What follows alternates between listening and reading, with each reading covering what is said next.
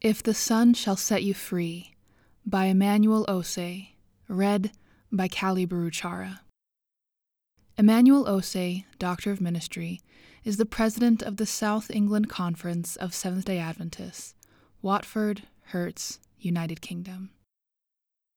During the late 1970s, an interest in the area of demon possession and deliverance ministry developed within the Seventh-day Adventist Church.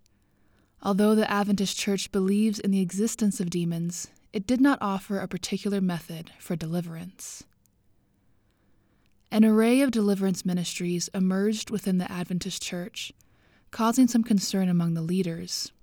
Some deliverance ministers would spend hours communicating with demons and extracting information from them, such as their names and how and when they possessed the individual. Was there any legitimacy to these ministries?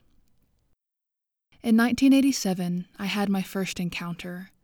While I was writing a paper on exorcism in the Gospel of Mark, my supervisor invited me to accompany him to a prayer meeting with a church member who was experiencing some spiritual problems.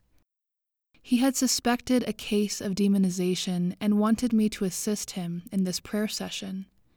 Having never encountered this kind of ministry before, I was overwhelmed by the whole experience. The physical manifestation of the demons, as seen on the contorted face of the member, was accompanied by their low, guttural voices speaking through this woman. I observed with keen interest as the demons departed from the woman with reluctance, as a direct result of my professor calling on the name of the Lord. At the end of the session, which lasted approximately 90 minutes, the lady refreshed herself and left. I shared my testimony in church. In no time, I was receiving phone calls from members experiencing similar problems. As my name passed from person to person, I was in danger of having this aspect of ministry consume all my time. Scripture is clear. There is a cosmic battle between good and evil. Jesus refers to a literal devil and, quote, unclean spirits, unquote, or demons. These demons can harass, oppress, and even possess human beings. One may then ask, how does someone become demonized? In February 2018, I was invited to join a group of missiologists and theologians to study this very subject. Our findings were published in the book, Finding Freedom in Jesus. In the book, Bruce Bauer lists a number of ways a person can become harassed by evil spirits and suggests demonization takes place when one chooses the following. 1. To dabble in spiritualism or the occult, providing an entering wedge for demons. 2. To follow an intemperate or frivolous lifestyle, giving Satan a foothold. 3. To willfully reject biblical truths, allowing false teachings to gain a stronghold. 4.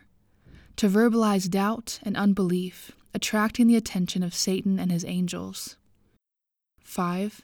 To knowingly contravene God's commandments, coming under the control of Satan. 6. To permit unrestrained thoughts and feelings, inviting influences from evil angels. Nonetheless, we must hold fast to the indisputable truth that the devil is a defeated foe. Speaking about Jesus' victory, the Apostle Paul writes in Colossians 2:15, quote, having spoiled principalities and powers, he, Christ, made a show of them, Satan and his demons, openly, triumphing over them in it, the cross. Once we recognize our identity in Christ, we can claim the freedom he gives us over the power of the enemy. Today, I do not go around casting out demons from those who call me. Rather, I encourage people to know who they are in Christ and call on him to be set free from Satan and his demons. For bibliographical and biblical references on this article, and for much more content for pastors and church leaders, please visit ministrymagazine.org.